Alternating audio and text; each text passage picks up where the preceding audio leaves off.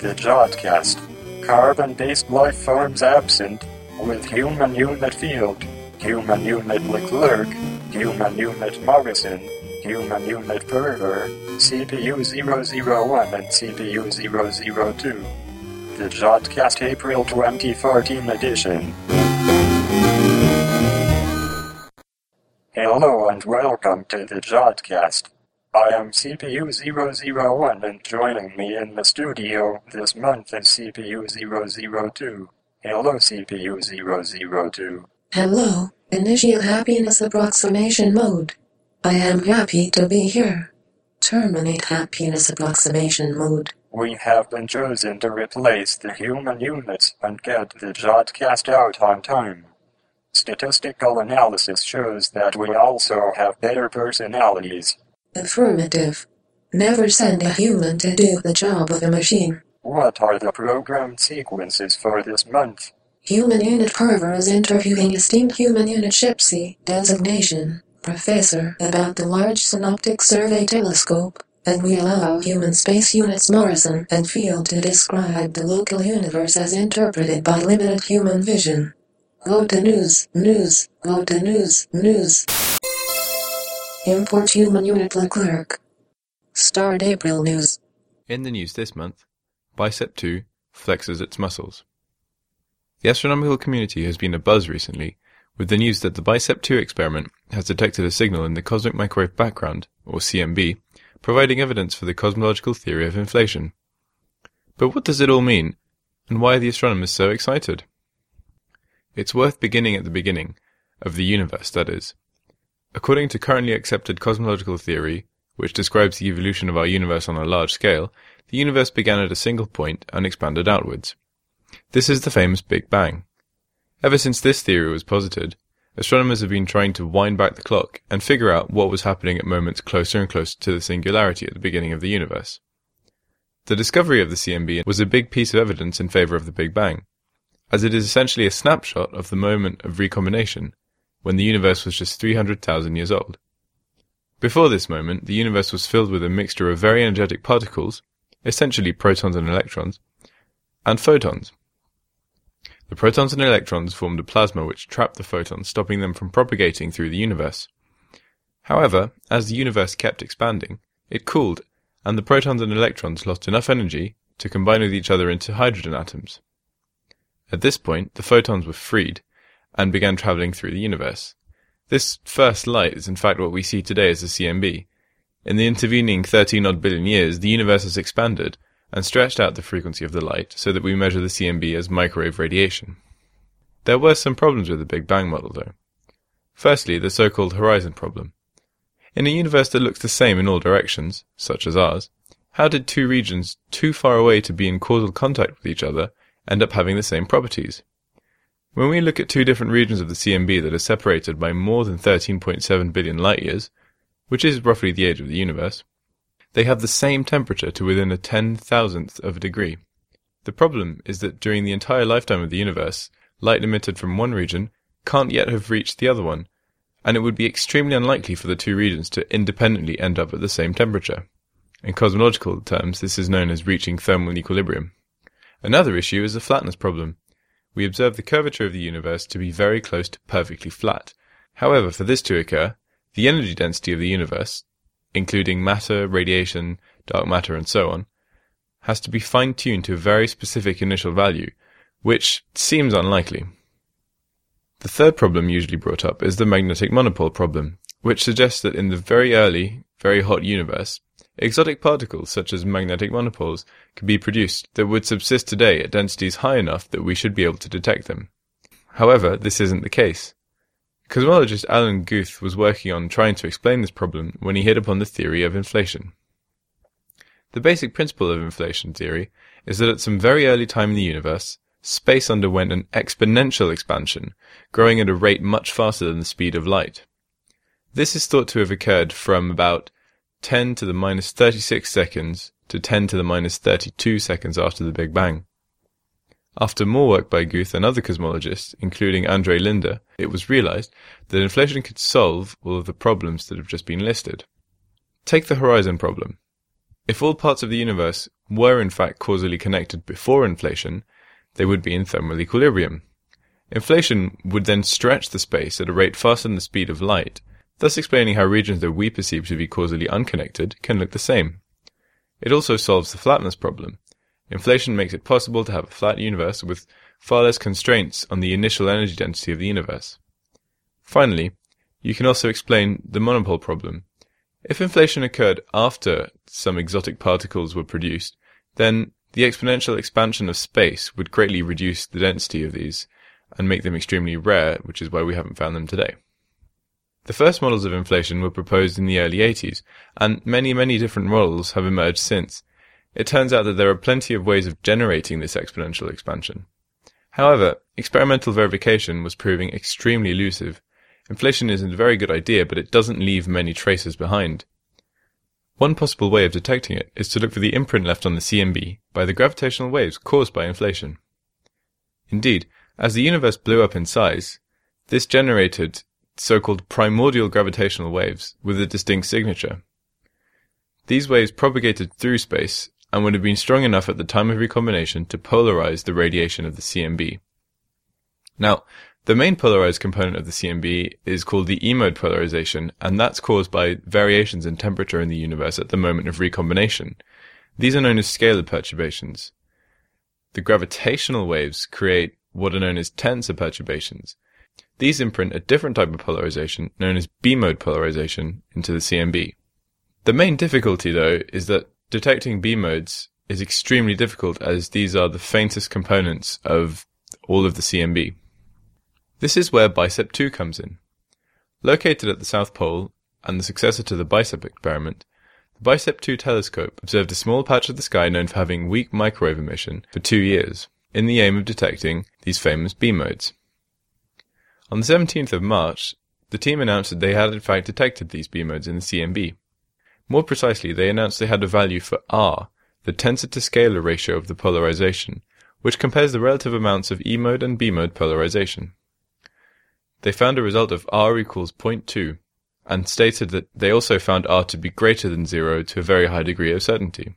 This is an extremely exciting result, as it is possible proof not only of inflation, but also of gravitational waves, which have never been detected in such a direct manner before. However, caution is necessary. Confirmation of the result is needed from other experiments measuring the CMB before any conclusions about inflation or gravitational waves can truly be reached. The Planck collaboration, mapping the CMB from space with their eponymous satellite, is expected to release polarization data later this year, and new data from BICEP 2's successor, the Keck array, will also enable scientists to say more. Nevertheless, if the detection is confirmed, it is the first step in an exciting new era for cosmology and understanding the history of our universe. And April news. Processing next segment. This interview is about a robot colleague designated the Large Synoptic Survey Telescope. Start human unit further interview. I'm interviewing Professor Ian Shipsey of Oxford University, who's involved with a project called the Large Synoptic Survey Telescope. So welcome. Thank you very much. It's great to be here. So you've given a colloquium at the physics department of the University of Manchester today, and it covered really a very large project. So could you give us an overview of what that project is all about? Yeah, so the project, the Large Synoptic Survey Telescope, synoptic means big picture, is to take a big picture of the universe and to take that picture over and over again. Over the course of 3 nights, we'll see the whole sky from a mountaintop in Chile. And we'll see more of the sky in the first month of operation, more of the universe than any previous telescope. And that's possible because of modern technology, very fast and very sensitive CCDs, a panoramic telescope that sees a great deal of sky in just one glimpse, one view, and great software and powerful computers to analyze that software. So that's basically the project, make a movie of the universe. So the LSST, as you were saying, will have a mirror 8 meters across, which is very large. It's comparable to the largest optical telescopes in the world. So what will be the difference between this and any other very large optical telescope? Oh yeah, so the difference is in the design. It's called a Paul Baker design. And so the idea is to have a very, very short focal length. so that you see a very large amount of sky at any given time. So the full moon is half a degree across, for example. And a typical telescope, for example, the Keck 10 meter, would look at a piece of sky about 0.2 degrees across. So that's smaller than the full moon. We can see a piece of sky 3.5 degrees across, so that's 10 square degrees, all at once. And so that's because of the optical design that we can do that. And so if you now have a telescope that can see a lot of sky, and you put that with a really, really big CCD, 64 centimeters across, made up of a lot of smaller CCDs, but a total of 3.2 gigapixels of CCD, you can capture that big piece of sky, and you can do it quickly. And so every 15 seconds, we'll record the photons. We'll then read out the CCD, take another image for another 15 seconds, and then move this 350-ton telescope to a new patch of sky, a little bit away from the last one, let it stop trembling, and then take another couple of pictures, and then keep doing that. And the fact that we're seeing so much sky, and the fact that we can record that image so quickly, means that in just 3 nights you can see the whole sky. So that's not been done before. And so that enables you to take a snapshot of the universe, and then, having done that in 3 nights, you start all over again and repeat the process. And in this way, you build up the movie every 3 days. From that movie, you can see, for example, things that change. Some things that change may be near-Earth objects, that asteroids, for example, that could be on a collision course to Earth. Other things could be new types of variable star, or mergers of different objects, like a black hole with a black hole that could lead to, we've never seen that before, but it could lead to a huge flash of light that we could record. And the ability to do that kind of thing is greatly increased when you can see so much of the universe at once. And so you open up essentially the time domain in astronomy. In other words, instead of a static image, you have a moving image, and there's a big difference in information content. To give you an idea of that, if you look at a picture from the Hubble Space Telescope, incredibly beautiful, and then you say, that tells us a lot, but we don't know much about what happened just before that image was taken, or just after that image was taken. And if we did, maybe we'd know more about how something evolves or changes. And the equivalent to that on Earth would be if you walked into a room and you found a wedding cake, and the wedding cake is on the floor, and it's all broken up, and there's a bride and groom figure, and they're smashed up, all on the floor. So that tells you something bad has happened, right? But you actually don't know what. You don't know whether it was a row between the bride and groom, or whether it was an earthquake. But if you had a movie of that, you'd see what happened. And so what we're trying to do on the cosmic scale is the same thing. Take the movie of the universe unfolding. And this is a very historic time in astrophysics and particle physics, because we didn't have the technology before to do that. So now we can build the telescope, we can instrument it with a CCD, we can put all that information in a database, and we can analyze it. And so this is a special moment in time, and we can do that for the first time, and we're fortunate to have the support of many scientists around the world to do it. It does almost sound like fantasy physics, because I think sometimes people imagine that in astronomy somebody is looking at the whole sky all the time, but really that's not currently happening. So it's game changer. And I suppose I should ask, when is it going to all come online? That's a good question. So we believe that we'll get the final green light from the National Science Foundation, one of the US funding agencies, in May. And that would allow us to begin the construction of the project in July. And then 8 years and 3 months later, we'll be doing science. So it's October 2022 that we'll be ready. It takes a long while to build that telescope, build that camera, build all of the data management system, all the software and infrastructure. You explained that the project's been in the pipeline for quite a number of years. That's correct. The original ideas go back to the 1990s, and in those days it was called the dark matter telescope, because dark matter was cool. We didn't know what it was. We still don't know what it is. It's still cool. But in the interim, people realized that there's a lot more you can do with a telescope, and that type of telescope, than image dark matter through its effect on visible matter. You can actually, for example, learn about dark energy, a quixotic substance that we don't understand. If we understand it, data from this telescope and other sources, other experiments will help us understand it, we hope, could pinpoint why it is that quantum mechanics and general relativity, the two great worldviews of physics, can be unified in some way. At the moment, they're inconsistent with each other. And so trying to reconcile them would be a great piece of progress in fundamental physics. And so that's one of the reasons why people like particle physicists are on the experiment, as well as astronomers are on what they would call the telescope. And computer scientists join us because they get very excited by a database that will have 37 billion objects in it, something close to 30 trillion measurements. And these measurements should wish to correlate with other measurements in the same database. It provides a data mining challenge. That's a grand challenge in big data. And so that brings together three types of people all working together on this project. And so that's another way in which it's a little bit different to a traditional astronomy project. That's interesting. It brings me on to the next question, because you mentioned there the 37 billion objects. Yeah. So when you talked about the different science goals and the different sorts of objects you could find, there was a very wide range. Could you just give us an overview of all the different things, and maybe we'll go into detail on those different parts? Right. So, I mean, one of the first things we'll do by imaging the universe night after night and then co-adding those images is we'll see further and further into the universe. And based on how many galaxies we can see today, we can predict roughly how many galaxies we might expect to find. And the answer is around at least 10 billion new ones, and quite possibly many more.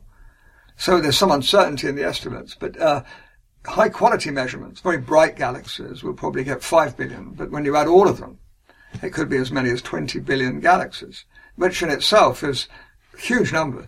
But it also is an interesting number, because if you wish to enable the public to participate in this science, and one way that you could do so is to hook up every school in the world to the telescope, essentially, download to that school every 3 nights an image of a tiny patch of sky which belongs to that school. The sky's a big place, so you can divide up the sky, one school, one tiny piece of sky, and then people at the school will analyze those images, and every 3 nights a new image will be added.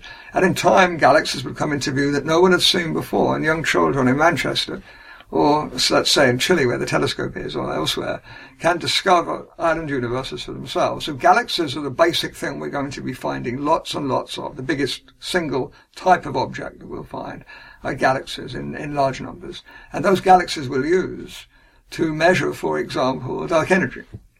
So would you like me to tell you how we might do that? Yes, certainly. So there's a number of ways that you can go about that. And one of them is that galaxies are large enough objects that as seen from Earth, they're clearly not stars, they're extended objects. So we know that we can tell this is a galaxy that's not a star. Now, the galaxy itself and its physical size, as seen from Earth, will depend, of course, on how far away it is. But it will also, the shape of what we see will depend on how the light has traveled from that galaxy to us. And as it travels through eons of time and through billions of light years distance, that light courses through dark matter structures and is bent by the gravity of the dark matter. And so the image that we see is a bit like if I was looking at you through frosted glass. The frosted glass represents the dark matter that's causing the image of you, your face, to change. And by looking, having an idea of what a human being looks like, and then seeing what I would see through the frosted glass, I can figure out how much frosted glass there is, what it's like, what shape it has, and so on. And we can do the same thing with these galaxy images. We can reconstruct what the dark matter was intervening between those galaxies and us. Now, it turns out the amount of dark matter that's there as a function of distance, as a function of redshift, as a function of time, tells us about dark energy, because dark energy is like anti-gravity, stopping dark matter forming clumps. The dark matter, because of its gravity, wants to form clumps. So if we compare how much clumping there is of dark matter as a function of time, we're actually measuring the influence of dark energy as a function of time. And that will help us understand how much dark energy there is at different epochs in the universe.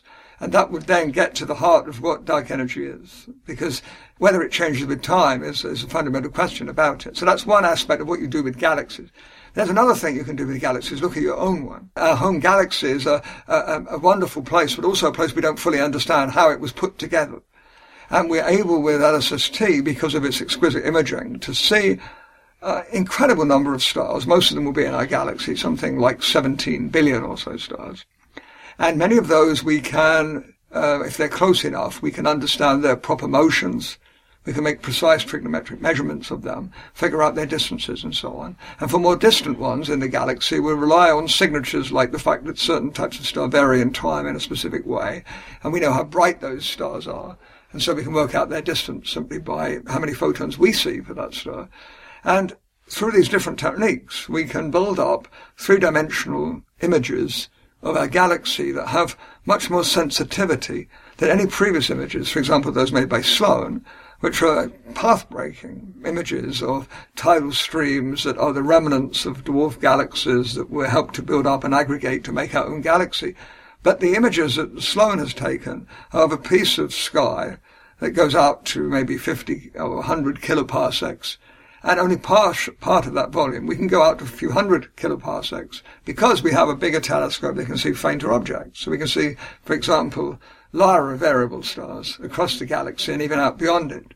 So we'll image 50 times more volume of the galaxy, and we'll be able to see subtle structures in the galaxy. It will help us understand how the galaxy was put together.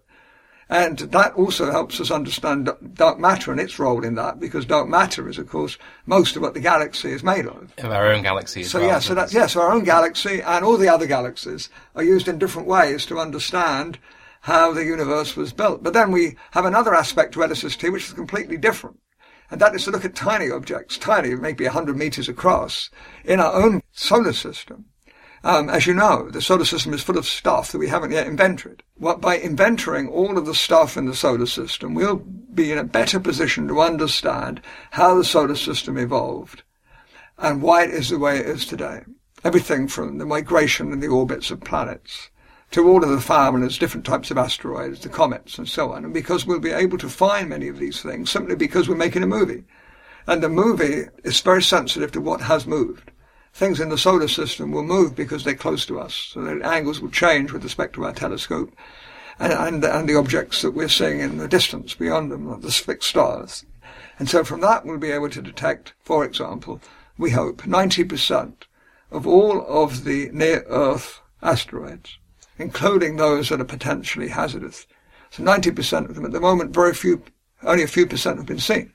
These are important things to find, partly because they help us understand the dynamics and development of the solar system, but also partly because some of them may actually hit us one day, and it would be nice to know before that happens so that we can do something about it. In fact, in the US, Congressman Brown, some years ago, was so concerned that they directed NASA to find 90% of all potentially hazardous asteroids larger than 140 meters across by 2020.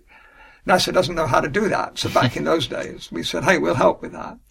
And indeed we will, except that by the time we turn onto the sky, it will be past 2020. But nevertheless, without LSST, there's no obvious way that we'll find most of them in any reasonable time. And finding them will be important. So that's one of the smallest objects in the solar system. The asteroid is another key part of the scientific program of LSST. And then the fourth part is simply things that change on grand scales, whether they are supernova suddenly exploding, new types of supernova we didn't know exist, flaring stars, mergers of black holes with other objects, things that we haven't had much chance to see in the universe, yet we know they probably exist at some level, but we haven't been looking at enough of the sky for long enough to see these things. And so simply looking at more sky more often would lead to many discoveries in fundamental physics, in solar system physics, in galactic physics, and in transient objects and their physics. Wow. That's an incredible range of things that will be done. You mentioned that this couldn't easily be done before, so how will we now be able to go about dealing with the enormous quantity of data that's going to be generated? I mean, first of all, you mentioned the CCD, so all those little camera chips to capture it. Then you've got to transmit it, store it, and then people have to look at it. So how will that whole pipeline work? Well, that's a big challenging part of the project, as challenging as building the camera and building the telescope. It's one of the three pillars of LSST. So the basic idea is that the camera records information, and then after 15 seconds, we'll put a shutter across and we'll read out that CCD. Now, there's 3 gigapixels of CCDs, and so 2 bytes of information will come out from each pixel of the CCD. So we're already at 6 gigabytes of information. And that will pass on a fiber optic network to the nearest town in Chile, and from there up fiber optic cables to the United States, to the National Supercomputing Center. And at that point, they will look at the image data, raw image data. They'll make corrections for it, and they'll compare it to other images of the same patch of sky that we've taken before, and make a difference image. That difference image will tell us what's new. And then we'll compare that to what we expect to be there at that time that we know should be moving. For example, there's an asteroid passing through the field of view and so on. And we'll remove all of those things, and then we'll be left with alerts that are interesting things, and we'll send them out to the world every 60 seconds. And we estimate that there'll be several million new things, not new things in the sense that they're fundamental discoveries, but things that could be followed up and would be interesting for people to follow up. So you might have to try and filter who wants to know about which particular thing. That's right. I mean, so we'll provide information about many things of this object. Maybe we know something about the object, for example, its orbital elements, because it was something that we were expecting, like an asteroid, and we'll simply say, well, that's an asteroid, we see it there, but there's other things that we don't know what they are. But we'll give you how bright it is, for example, what was the filter, what were the other relevant observing conditions. And then we will come back. You see, 1 hour later, we come back to the same patch of sky, and we image it again. And so we'd already be able to gain more information about the object at that point, and release that information coordinated with 1 hour ago. And that can help to understand such things as orbital motion in things like the solar system, for example, or immediate variability in the object. So we'll pass all of that information out to the world. And it will be a challenge for our astronomy community to then follow up. That's wonderful. You've told us about a huge number of things that the telescope would do. Maybe just the last thing. I was particularly interested in actually how it would involve people sort of processing the data, because even now you have things like what they call the Zooniverse and Galaxy Zoo websites where people go and classify galaxies, and there are millions of them. And you're talking about having billions of them. It just occurred to me that you're talking about more than one galaxy for each person on the Earth. Absolutely, absolutely. I mean, that's where the idea of involving more of the public in science becomes not just something that's a nice idea to do. It actually becomes essential, I think. We'll have a catalogue of objects that far exceeds the number of people on the planet. And so there's no limit to the amount of opportunities for people to get involved in the science. And the classification of objects, the public are quite good at doing that kind of thing, actually, as has been shown with Zoo Universe and other things, Galaxy Zoo. So I think we're going to see a lot of developments in those areas. A lot of the people currently on the project are very excited by the outreach opportunities that it presents. I mentioned one earlier, putting the computers in the schools. But there's so much more that we hope to do. And we hope to do that in a private-public partnership with philanthropists around the world, as well as governments. And the idea that the public should participate in the science is important, first because they enable it to happen through the taxpayer dollar or pound, but also because we don't look at the universe for the first time in a new way as ourselves in some selfish fashion. We do it on behalf of humanity. That was true when we found the Higgs particle at CERN. We did that on behalf of humanity. And it's true now when we make a movie of the universe for the first time. No one of us has the right to make that movie and keep it to ourselves. It belongs to the world. And so this is a medium for bringing the world together for science, which is a wonderful medium and one that inspires young people. When I talk about this project and other projects I've had the privilege to be on around the world, one of the things that young people respond to most is the grand scale of these things, and it brings people together from around the world on a journey of discovery. And this is the power of science to raise people's spirits. It talks about the human condition in the most positive light of all. Humans are never better than when they're just trying to explore this wonderful cosmos that we're in. And so it elevates us in some way. And by elevating everybody, you can still connect to this telescope. That's what we want to make happen. It shouldn't be that if you're from a lower socioeconomic class, we have less access to the excitement of science. And maybe we'll inspire some people to pursue careers in science more than ever before. So that there are many goals like that. They're quite ambitious goals. But I think this project offers so much in terms of possibility that it would be a failure of our imagination not to aim high. As Michelangelo said, right, the biggest mistake you make is having goals that you can actually reach. You should have goals that are a bit harder than you can actually reach. Aim high, dream big, and this project's one of the things that have come out of that approach. Great. Well, it's an extraordinary project, and hopefully once it's there, it will go on for a long time and also inspire the next generation of project and with the next generation of researchers, whatever that might be. That's right. What we're hoping is that, for example, the CCDs that we use are some of the best CCDs you could ever make, but we have many ideas for improving the way that we would go about doing this if we started from scratch today rather than design things 8 years ago. For example, at the moment, to know the wavelength of the photons, we put a filter in front of the camera. Now, that's a great way to know that this is what this galaxy looks like in red light, or this is what this galaxy looks like in a blue filter.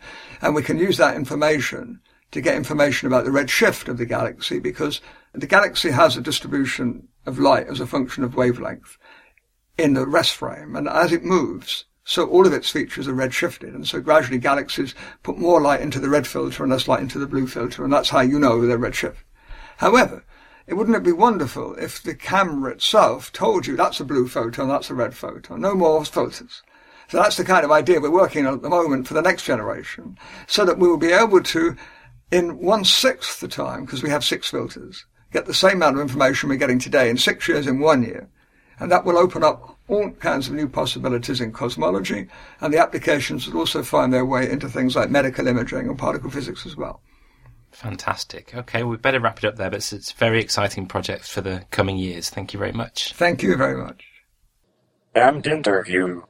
Human unit Perver has now served its purpose and will be assimilated. Resistance is futile. Processing next segment.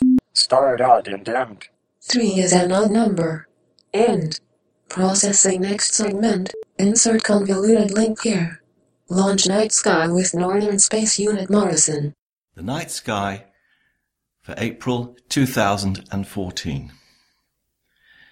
Well, as the sun dips below the horizon and it gets dark, the constellation of Gemini, which includes the planet Jupiter, of course, at the present time, is setting over towards the west. The sky towards the south isn't that full. The major constellation that we'll see in the south is Leo the Lion, with its bright star Regulus. If you look along underneath perhaps the tummy of the Lion, to the left from Regulus, there's some very nice galaxies. M95, M96, M66, M65. Those are the numbers, of course, from Messier's catalogue. And they can be found on a good dark night with a reasonable sized pair of binoculars, or of course with a small telescope.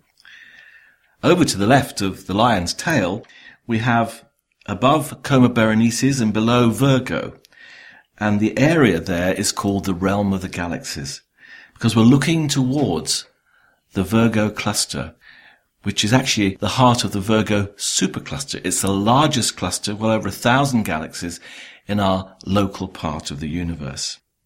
Again, with a small telescope coupled or allied with a very dark sky, there are lots and lots of things to see. The bright star over towards the southeast is in fact Arcturus in the constellation of Bootes. And just to its left, a little circlet of stars, which is called Corona Borealis, the northern crown. A little bit later on, from perhaps 11 o'clock, you might see a bright star rising in the northeast, and that's Vega in the constellation of Lyra, heralding really that rather lovely region of the sky we see in the summer, which includes Lyra and Cygnus the Swan, and also the Milky Way passing down through them. Almost overhead in April, in the evening, is in fact Ursa Major, the Great Bear, with of course the Plough. If you look at the 4 stars that make up the Plough bit, then start from the lower left and go up to the upper right, the brightest, which is called Dubhe, and go about the same distance. You come to another very nice pair of galaxies, M82 and M81. M82, the Cigar Galaxy, looks very odd. It's a starburst galaxy where lots of stars are being formed, and there are lots of supernovae. And of course there was one a couple of months ago, which is just about still visible, so I'm told by my friends who observed it just the day before I was making this recording. Again, with binoculars, a nice thing to look at is this middle star of the 3 stars that make up the handle. It's Alcor and Mizar. Mizar the brighter, the horse and rider. And if you look with a telescope, you'll actually see that Mizar is a double star. It's rather nice. And in fact, in the same field of view as those 3, there's also a rather smaller reddish star. Makes a very nice little view with a small telescope. Well, what about the planets? Well, Jupiter has had a superb apparition in the last few months, as high in the sky as it ever gets, essentially. So it's a bit past its best now, but you can see it soon after nightfall, when it's sort of closest to the meridian and so highest in the sky. Its magnitude is still minus 2.2. It's falling a bit during the month, and it's visible throughout the evening for a few hours after sunset. Obviously, as we move away from Jupiter, its angular size is reducing from about 38 down to 35 arcseconds, but that's still pretty big. And given good seeing, and it's harder because it's a bit nearer the horizon in general, then you can see the Galilean moons as they weave their way around, and at times be able to pick out the great red spot visible as an indentation of the south equatorial belt. In the highlights of the month on the Night Sky webpage, I do in fact have a list of the times in the evening when the red spot is sort of facing us and hence easily visible. Well, Saturn is coming towards the best of its apparition. It rises at about 10:30 at the start of the month, UT, and about 8:30 p.m. by its end. It's lying in Libra, which actually is rather low down, so it's not far above the horizon, shining with a magnitude of about plus 0.1 by the end of the month. The disk is increasing from 18.2 to 18.6 arcseconds. It's actually began its retrograde motion, so it's now moving slowly westwards in Libra. And of course the good news is that the rings, now with a diameter of 40 arcseconds, have opened out to about 22 degrees from the line of sight, so presenting a magnificent view. With reasonable seeing and a small telescope, you should be able to spot the Cassini division that lies between the A and the B rings. Sadly, for those of us in the northern hemisphere, it's lying in the more southerly part of the ecliptic, so it doesn't get that high in the sky even when it's on the meridian. And even worse, it's not going to improve for a very long time. Mars is lying in Virgo, and it reaches opposition on the 8th of April. So it's visible pretty much from dusk to dawn, due south about 2 a.m. British summertime, and about 11 p.m. at the end of the month. Its brightness reaches a maximum of about minus 1.5 in the second week of the month, matching that of Sirius. It's actually closest to us on the 14th of April, when its angular size reaches 15 and a bit arcseconds. So given good seeing, it's possible to see markings on the salmon pink surface, which is about 91% illuminated this month. And you might see, for example, the polar caps, particularly the northern one, and Syrtis Major. Mars is moving westwards in Virgo, and at the end of the month nears Porrima, which is Gamma Virginis, in its retrograde motion across the sky. Mercury might just be spotted low above the horizon near sunrise at the beginning of the month. But as it passes through Superior Conjunction on the 26th of April, will not be visible for much of the remainder of the month. So to be honest, it's not really the best time to observe Mercury. And finally Venus. As April begins, Venus rises before the onset of morning twilight, but is still less than 10 degrees elevation at sunrise, and that's because the ecliptic is at quite a shallow angle to the horizon. But shining with a magnitude of minus 4.4, it should still be fairly easy to spot if you've got a good low eastern horizon. During the month, it moves nearer to the sun in angle. Its magnitude drops a touch to minus 4.2, while the angular diameter shrinks from 22 to 17 arcseconds. But at the same time, the illumination phase increases from 54 to 66%. So the effective area that's reflecting the sunlight stays about the same, which is why the magnitude doesn't change very much. Well, finally, what about the highlights? Well, I have to be honest, there isn't particularly anything very special this month. Obviously, it's still worthwhile to view Jupiter, well past opposition. The features on the Jovian surface have changed quite significantly, I should perhaps say atmosphere, in the last few years. For a while, the south equatorial belt vanished completely, but it's now to its normal wide state. And I have a diagram on the night sky page showing the main features. Two of the brightest asteroids, Vesta, which shines at an unusually bright magnitude of 5.8, so in principle just visible to the unaided eye, and Ceres at magnitude 7, both come to opposition, Vesta on the 13th and Ceres 2 days later. And throughout April, they remain about 2.5 degrees apart, so could both be seen together in the single field of a pair of binoculars. They lie up to the left of Spica in Virgo, and the chart on the night sky page shows their joint positions through the month. Now, you might think that the best time to observe them would be around opposition, around the 14th of the month. But in fact, if you actually look on the Stellarium planetarium program, which I think you should all have on your computers, you'll find that the full moon is almost in front of them. So in fact, probably the best time to see them is either at the beginning, around the 6th of the month, or towards the end. And the chart shows you roughly where they'll be on those occasions. Vesta could almost qualify as a planet, as it's become differentiated with an iron core overlain by a middle density mantle and a light crustal surface. So sometimes it's now called a planetoid, but it's too small for gravity to have made it spherical, so it's not classed as a dwarf planet. On the other hand, Ceres is nearly twice as large, but it's not as bright because its albedo is much lower, and gravity has rounded its 940 kilometre shape. And because of that, it exceeds 800 kilometres, and that's about the point where the International Astronomical Union will actually classify an object as a dwarf planet like Pluto. Later in the year, in fact on July the 5th, there'll be just 10 arc minutes apart, and that might be worth looking out for. On April the 14th, after sunset, Mars is less than 5 degrees away from the nearly full moon.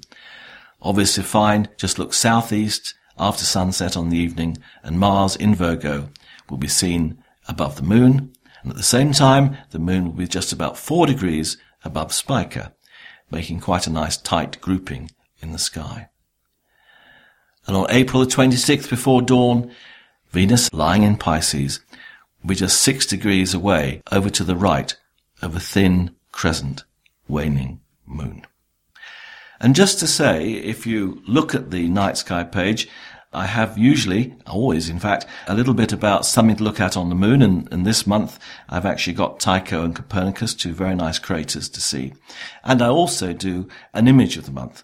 And I thought the obvious thing to do this month would be to show the map of the polarization of the cosmic microwave background that's been discovered, and say a little bit about what that actually means. So there's a very brief summary, as I understand it, of how this affects our understanding and knowledge of the way in which our universe began. Have a good month. And night sky north. Launch night sky south with southern space unit field. Welcome to the April Jodcast from Carter Observatory in Wellington, New Zealand. Autumn has arrived in the southern hemisphere. Over the last month, our daylight hours have continued to get shorter as we pass the autumnal equinox, and will continue to do so until the winter solstice in June. One advantage of the longer nighttime hours means we can start our stargazing at a more reasonable hour. 3 bright planets can be seen in the early evening sky. Jupiter is in the northwest and sits in front of the distant stars forming Gemini, the twins. Mars is a bright orange-red star midway up the northeastern sky. In April it can be found near the star Spica, the brightest star in Virgo. Mars is at its closest in early April, and therefore will be at its brightest and largest when viewed through a telescope. Small telescopes reveal only a disk, but larger telescopes may reveal dark markings and a polar ice cap on Mars.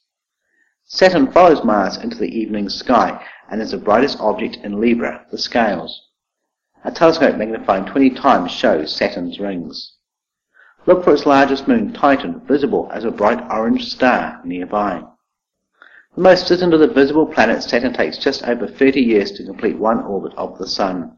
In Greek mythology, it is sometimes associated with Kronos, the father of time. The first person to observe the rings around Saturn was Galileo in 1610.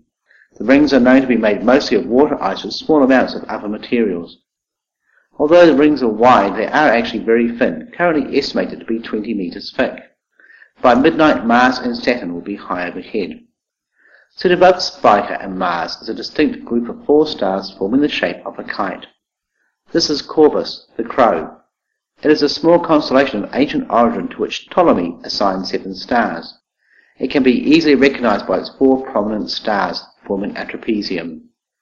Alpha Corvi is a magnitude 4 star, whilst Beta and Gamma are much brighter, shining at magnitude 2.7 and 2.6.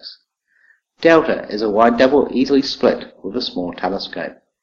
There are a few other objects visible with small telescopes in this part of our sky.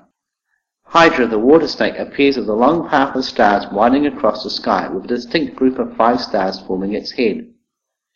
As with Corvus, there are very few objects with binoculars or telescopes in this region.